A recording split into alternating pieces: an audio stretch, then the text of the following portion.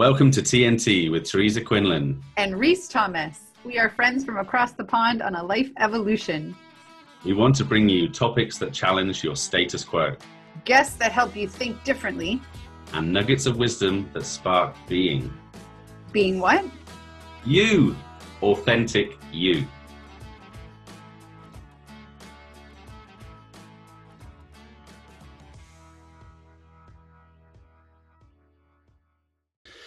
Okay, today we welcome Penny Taylor to the show. Our guest, she has a master's in educational psychology, a unique perspective on life. Penny thinks cave dwellers were smart and that we could learn a lot from how they lived. For the past 3.5 years, she's been studying the latest theories in evolutionary psychology. No longer believes the time our ancestors spent living in caves should be considered underdeveloped or savage. In her spare time, she's been picking the brains of EvoPsych's most respected researchers and coming up with a theory of human behavior that includes every person on the earth. Wow. That's because her ideas are based on our human similarities, our biology, instead of our cultural differences. She wants you to come to the understanding that our emotions, as confusing as they seem sometimes, are here to help us, not hinder us. Welcome to TNT, Penny. How are you? I am great. How are you guys? Super excited and really intrigued by this topic. I can't wait to hear about it. It's something that interests me, but it's maybe not something that I know a whole lot about. So ticks all the boxes for me. So I'm feeling savage for this topic. Awesome. Yeah. Savage isn't always bad. No, it isn't. Okay, so maybe just give us an idea of how you came to evolutionary psychology and, why and how it's impacted you and become your passion. Okay, to start, I first heard of evolutionary psychology when I was getting my bachelor's, and that was about 30 years ago. It was like a really new science, and there weren't a whole lot of books about it. And I did get a bachelor's in psychology, but not specifically evolutionary psychology, mostly because you couldn't really earn a degree and it was too new. Then about 3 years ago, I had an experience where I became basically obsessed with a TV show, and it was really outside my normal personality. And I was like, what is happening to me? Like, I became very interested in a couple actors that were on the show. And I'm like, I'm not 13. What is my problem? Like, I can't get enough of these guys. My kids were getting older and I was getting some free time, and we also got a puppy, and I was kind of stuck at home, and I was watching this show, and I found myself searching online for anything I could find on the show and these actors. And I was like, this is weird. Like, normally I'm very realistic and reality based. And so I delved into what could possibly be happening to me and kind of rediscovered evolutionary psychology as an explanation for my obsession, kind of. I love that you use the word obsession, because part of our kickoff is passion and or obsession in a really good way, because oftentimes it will lead us down this exploratory journey that really is a necessary place for us to go personally. So what did you find when you dug in? Sorry. Oh, what was the TV show? I need to know that. What's the TV show? Oh gosh. Okay. So sometimes I'm reluctant to say.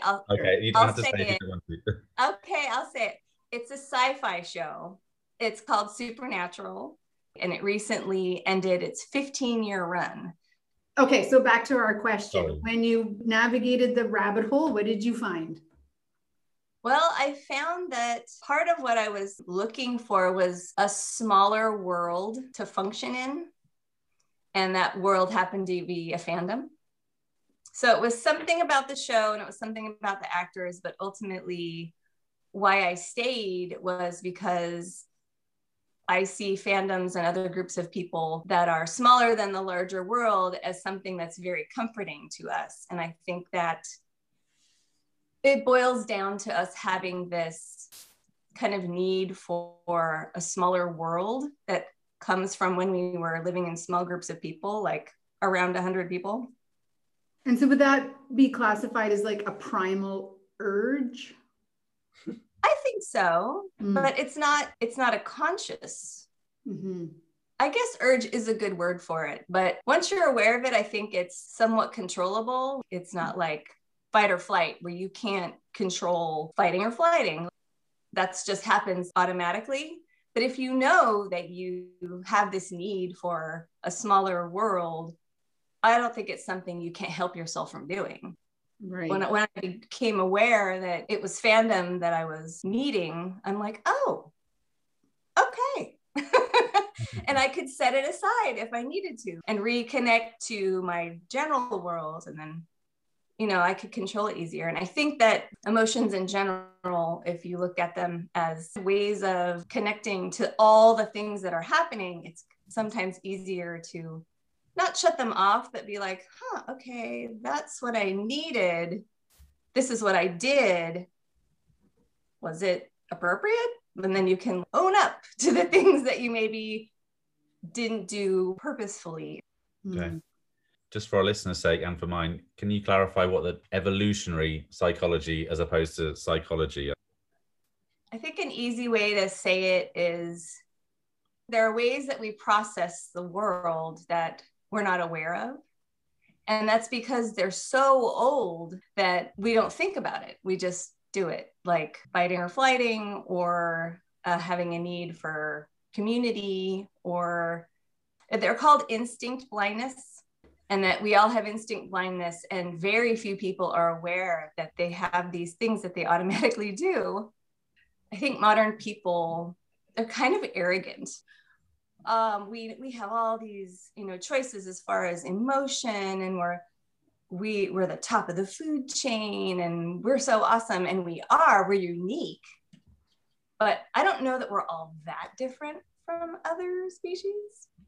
I'm starting to see a lot of similarities in human reactions with animal reactions. And it's not like to whitewash everything and make everything the same. It's the tricks that we use and have developed based on the way we evolved are different than the ways other animals have evolved. And they are unique, and emotions are a really big jump as far as evolutionary tools that humans have as opposed to other living things.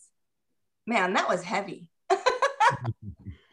It's also, I think, that we're tiptoeing ourselves into discovering what your theory of human behavior is, and the impact of that on every person on the earth. Because in this description of the similarities in our biology rather than the differences that we see in our culture, is all of these things are quite visible. But I think if you're talking about like instinct blindness and arrogance, certainly a very good blinding tool to be able to see what we're actually doing. I'm interested in discovering what your theory is and how all of those pieces really play together. Can I talk about the evolution of emotions? Of course. To me, that seems like the most relatable way to talk about it. It's basically what we did as tree dwellers, what we did as cave dwellers, and what we do as house dwellers. And those are all very broad generalizations. I don't think everyone lives in a house, and we weren't always in caves when we were cave dwellers. It's just a way to categorize the epoch or the time in history. If we want to start with tree dwellers, there was a time that there were a bunch of hominids, and they were basically not false starts, but they were groups of human-like creatures, and most of them lived in Africa. And at different times, they start leaving the trees. But while we were in the trees, we didn't have a broad range of emotions. It didn't take a lot of effort to say, that's my piece of fruit. There wasn't a broad range of emotions. There's anger, there's fear. It's just a few things that we needed to communicate with each other in order to get the food we needed while we were in the trees. And then when we ventured out and started living in slightly larger groups, we went from troops of 40 to 50 to around 100, because we needed that many people to acquire food. while we were cave dwellers. There needed to be people hunting. They needed to be people gathering. And when we started doing more complicated things together, we started developing more nuanced facial expressions. Mm-hmm. And part of that was due to the fact that we lost our hair. This is like so gross. When we were in the trees, we weren't running around. So we were all hairy and stuff. And then when we started running after our food and having to travel and follow herds and follow seasons, we started losing our hair because we had to be able to cool off. So we went from hairy to sweaty, but when we lost our hair, we lost a lot of ability to communicate with each other non-verbally. Like when you're hairy and someone walks over and smells you, they know if you've been running recently, if you've had sex recently. They know all the things they need to know by smelling you. There's one researcher I really like, she studies skin, and she describes it perfectly. She said, the load of the communication moved to the face. So when we had hair, the communication was on our bodies and we didn't have to talk to each other. And then when we became cave dwellers, we lost our hair, we lost our smell. We had to communicate some other way, and that became emotional expression. So now you have many more apprehensive, you have concern, you have joy, you have group-based emotions, and you had to express those more minutely because you lost your ability to learn through smell. And then we add deodorant, and then we add perfume, and then we add all of these other layers that mask our natural smell. Yeah. One of the things my husband says to me when I come in from a run, we're just going to continue the gross theme here, is he's like, you smell like cold sweat. It's one of my favorite smells. And I'm like, well, isn't that interesting? Lucky as well. I wonder where you've evolved from. I'm guessing we're moving on to like the house. When we get into the house, how does our number of troops? What came to mind too was Dunbar's number. And so yes. We started like in the tree, we're at 40, in the cave, we're about 100, in the house. Where are we now? What's our troop like? Yeah, so it's interesting. The troop is now very small. A lot of people live with just their nuclear family. And I can't help but wonder if that's why so many of us are so anxious, especially now with the pandemic. We're like trapped in our houses with just a few people. And at some level, I'm wondering like, where's my backup? Where's my tribe? But it's not conscious. It's just a thing that I think about. And that's the numbers issue. Like there are a few things going on if you're moving from tree dweller to cave dweller to house dweller. There's the numbers issue. And then there's the communication issue. And there's the verbal issue. What's interesting when we moved from cave dwellers to house dwellers is that there were very special people when we lived as cave dwellers, and they were called storytellers. Part of their job was to coordinate everyone. You know, the hunters would go out, they would be gone for a day or two, they would come back and, you know, Schlag had died. How did Schlag die?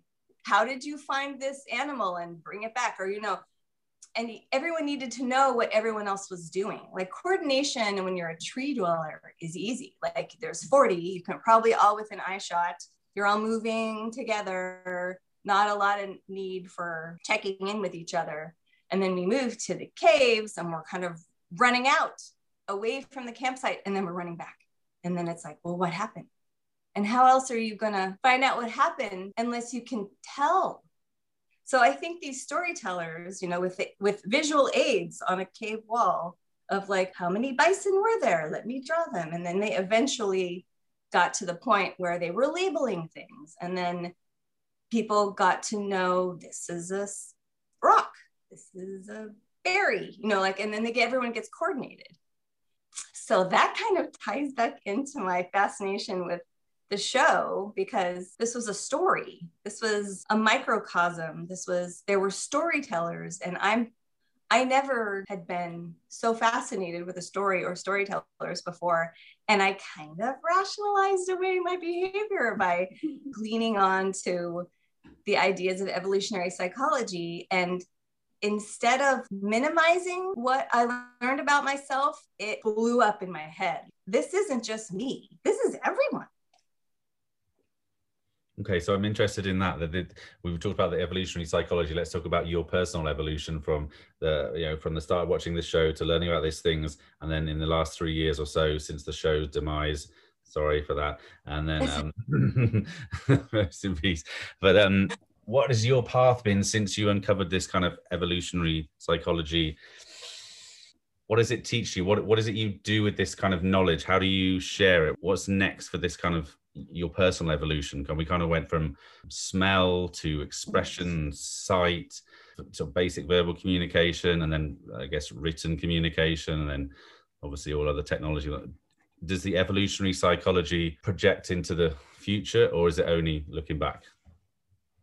I think it projects into the future in terms of our growing need for efficiency. Mm-hmm. As we learned language and as we got better at communicating, we got more successful.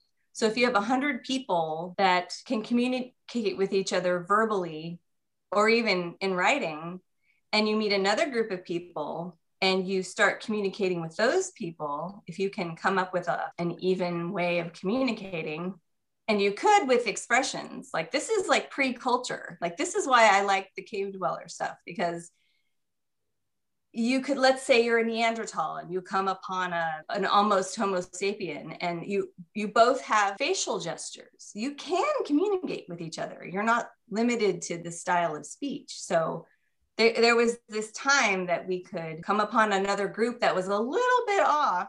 We weren't real sure about it, but there was the possibility of communicating, right? As we get into culture, we got so successful that we started populating in places and learning to farm, so we didn't have to move anymore. And that was handy. We could just stay in one place. But then as the group stayed in one place, they got their own languages and their own way of writing. And then when we came upon each other, like colonialization, it was harder because we were dependent on this efficient way of communicating. And efficiency really is a strong thread when you look at it from tree dweller to cave dweller to house dweller. Efficiency becomes more and more important, and it's almost like we're addicted to it. Mm-hmm. And predictability too is something that we needed desperately when we were in cave dwelling times. And it's something that we still need, but we don't know we need it. We feel we need it. That's for sure. I mean, 2020 is a great example of I don't know what's around the corner. And so the heightened levels of anxiety and stress, really with the unpredictability of a pandemic, which no one has experienced in this particular lifetime before. Totally.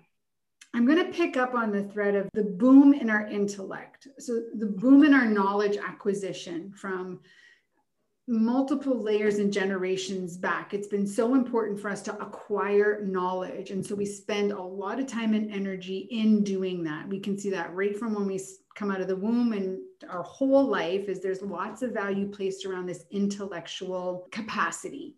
And if I think back just in my life of how much handwriting I did in part of an expression of communication, writing notes, having a pen pal, all of these things, how many hours spent on the phone talking to friends, and so much verbal communication, which is a highly intellectual process. But in the last, I don't know, a couple decades, maybe not even that long, decade, the use of emojis, which are pictures to express a whole bunch of stuff. And so I'm wondering, I would love your thoughts around the rise and also EQ, the rise of emotional quotient, emotional intelligence being so important to our abilities as human beings. Now we see the rise in the use of emojis. We see these kinds of things happening. I'm just interested in your thoughts as to, is this one of those predictions of how we move to the future and how we're communicating and what we're focusing on, and the importance of our emotional intelligence and all of that? Yes, I think most people's EQ is fairly low because I don't think they place the importance that we should in emotions. But as far as emojis go, I think they're replacing what we did as cave dwellers, but in an efficient way. I'm going to express 2 or 3 different emotions. Bang, bang, bang. It's done. And I barely spent any emotional energy on that at all. I picked 3 emojis. I didn't even have to make them on my face. I'm the most freaking efficient thing on the planet. I'm awesome. Helping or hindering? Do you think that's helping or hindering our abilities as humans? I think it's taking us away from where we came from. And since I have a soft spot for cave dwellers, I'm going to say, are we going to get to the point where we are spending less energy on visually and physically communicating with each other? I don't think that's so great. I don't want to become a computer. I'm special because I'm a person.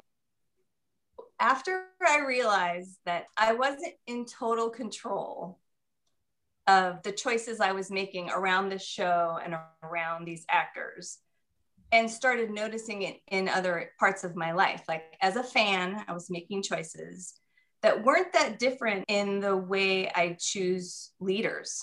So voting behavior, not that different from fan behavior, let's say, and not sports fan behavior. I think that's different.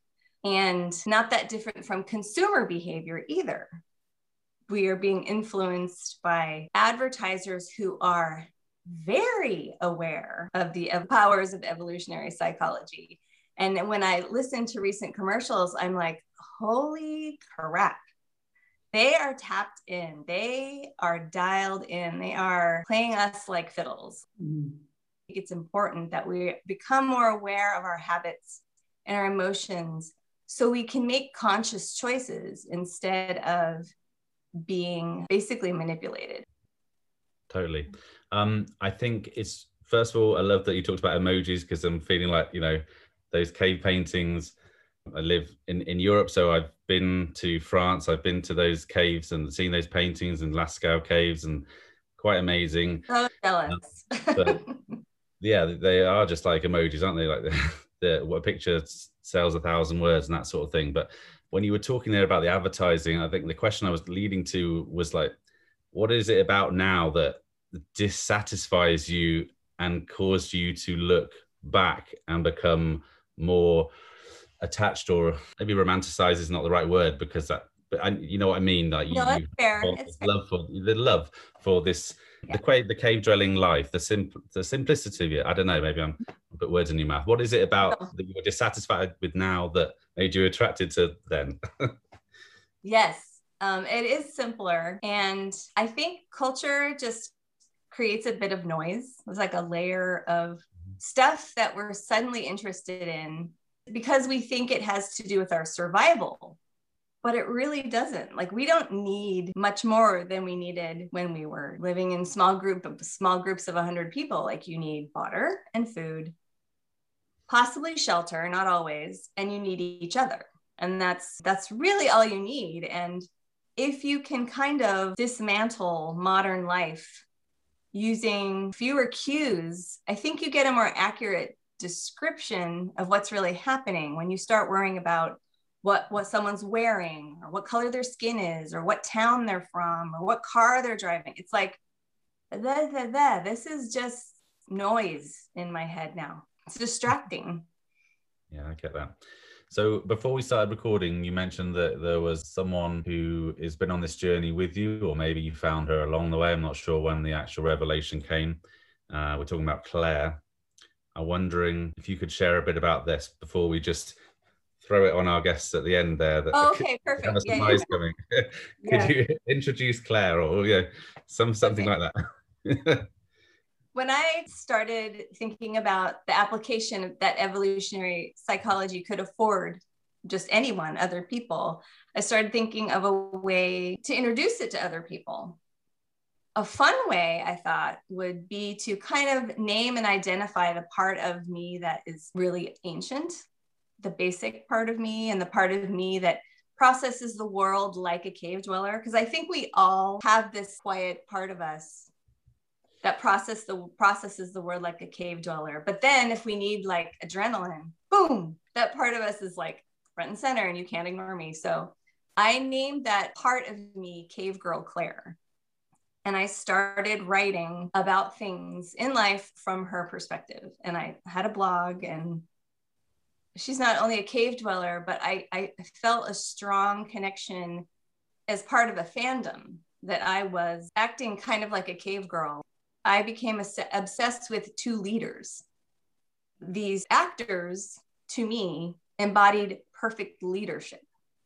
Yes, they were characters on a show, but they also happened to be like a cave dweller leader. They weren't bossy. They weren't, I'm better than you are. They were down to earth, and they kept each other in check as far as ego goes.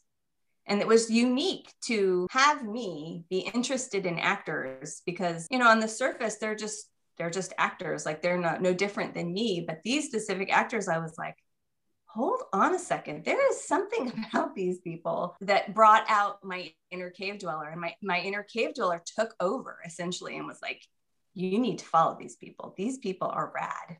So 2 questions. Since that time, since that sort of discovery of, oh, these characteristics, this kind of draw, that's an important element. Since that discovery, has it now been easier for you to see that in other people? Totally. Excellent. And I felt like I wanted to share it, and I didn't know how because it sounds a little insane. And I was like, well, let's just make a story about it. Like, here's Cave Girl Claire. She's going to do this. She's going to do that. And so with every blog post, I have now 29 blog posts, and then a mile-long reference list of the actual theories and things that support my ideas. So second part to that question, when you had first started describing how you came into this space, you described, I noticed these behaviors of like obsession and I couldn't stop thinking about it. And then I was like researching everything. So I noticed the behavior, and then I paused and I went, what's going on? And I came back in and was like, why am I feeling this particular way? And then you explored some knowledge once you sort of got yourself centered. Right. In the writing that you do from the Cave Girl Claire perspective now, and in the things that you have learned, I'm wondering if you can offer to our audience maybe one pro as to why connecting with your emotions, connecting with that simplicity of the cave dweller is beneficial, and also perhaps one con. Okay, totally. I feel like doing the con first. When I was first deep in the rabbit hole, as far as getting to know about the show and the actors, I was disconnecting from real life. And it felt good. It was a little microcosm, and it was on TV, and I could turn it on anytime. And I started watching 12 years in to the 15-year life of the show.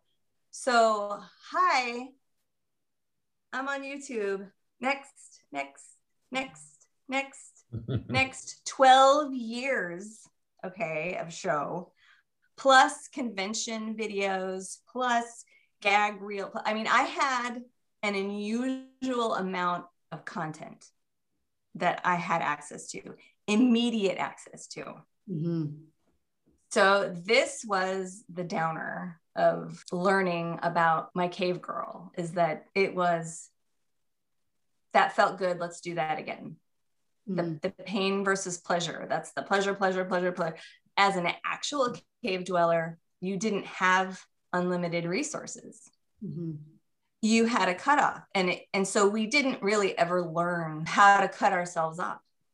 Because if you accept that most of our psychologies formed during the cave dweller time, you didn't have a plethora of anything. You got what you got and you moved on, and that was it.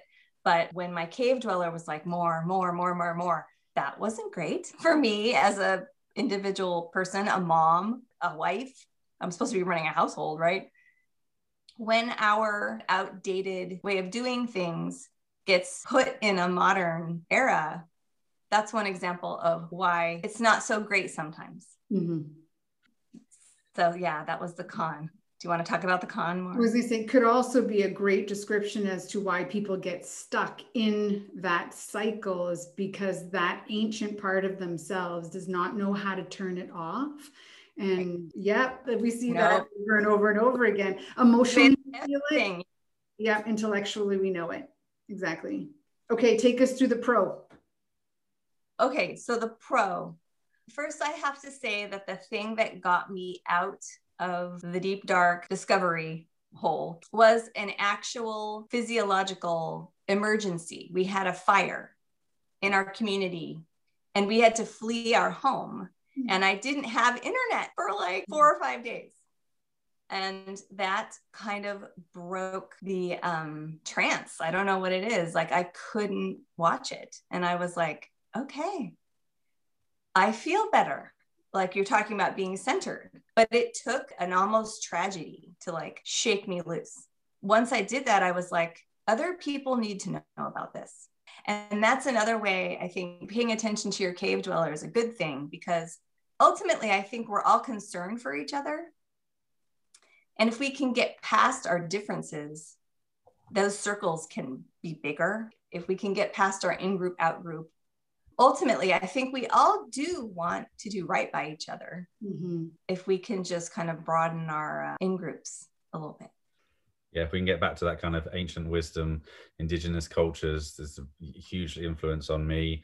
This idea of reciprocity and sustainability, and the kind of the new constructs of that foster the separateness and the isolation and the ego-driven individuality compared to our interconnectedness and our interdependency on each other. And we kind of strive so hard to establish ourselves as an individual that we negate and neglect all the positive things that actually, you know, that we're stronger together. You know, that's a well-known hashtag or whatever. So thank you for that. I'm conscious that we're running out of time here, and for this week, fans, we're doing a double episode of the rapid fire Q&A. Is that right? Yeah, we're going to do it.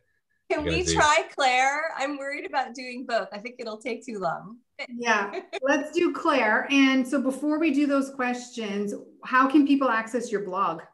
I've moved my blog onto a website called cavedwellerclub.com. Cool. And it has other podcast interviews I've done. It has a couple articles that were published on Psychology Today. It has my blog. It has a place to ask Cave Girl Claire questions. And then I have a FAQ, frequently asked questions. There are questions people have asked me, and I've put my answers up so you can kind of get an idea of, if you ask Cave Girl a question, what kind of answer you might get. Oh, amazing. So we'll make sure that all of that information is in our show notes so people can just go click and get right there. That's awesome. It took 3 years, well, it took about 2 years to write the blog, and then about a year to get the website up to where I think I want to share it. So come visit cavedwellerclub.com. Yes. Okay. Rapid fire Q&A. Cave Girl Claire, welcome to the show. Thank you so much for having me. Question number 1. Okay. Which emotion catches you off guard most often? I only oscillate between trust and fear. So maybe joy. And what do you do to regulate that emotion in the moment? I don't. I'm happy. It's really, really awesome. Question 3. What's next in your personal evolution? Oh my. I have a long way to go. Communicating better with my tribe. Number 4. When your best friend is having a meltdown, what do you, quote unquote, say to them? I let them have their meltdown because it wouldn't be of much benefit if we were both melting down. This is incredible. And last question, Claire. In this moment, what are you most looking forward to or most hopeful for? Another meal. Amen to that. Thank you so much, Penny. What an interesting conversation.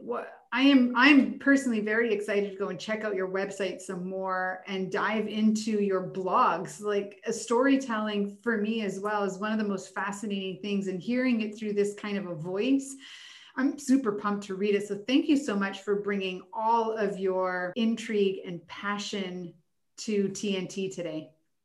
Thank you so much for having me. I've been so excited about talking, and I can't believe that the hour's over. Yeah. Very fast when you're having fun. Yeah, I just want to echo what Teresa said. So interesting, so different, so much fun. And also, you know, we talked about your blog and your storytelling, all that kind of thing. It just made me think, God, I want to read some books, some actual stories about Cave Girl Claire. Is that something in the possible future we could look forward to, maybe? I want to clarify that my Penny is my pen name, because I got all my blog copyrighted under my pen name. So if you see Penny one place and Annette the other place, same person. And my legal name, Penny, is my pen name. And I had thought about maybe someday putting it together in a handbook. Oh, fun. But that's like super down the line. Like, I'm kind of enjoying what's happening now. Yeah. Exactly. Stay present. Sorry. Thank you so much. Lots of fun. All right. Thanks, guys. Thanks for listening to this episode of TNT. Please share, subscribe, rate, and review. And when you're ready for your personal evolution, check out Reese at trueselfcoaching.com. And for your emotional intelligence revolution, check out Teresa at iqeqtq.com.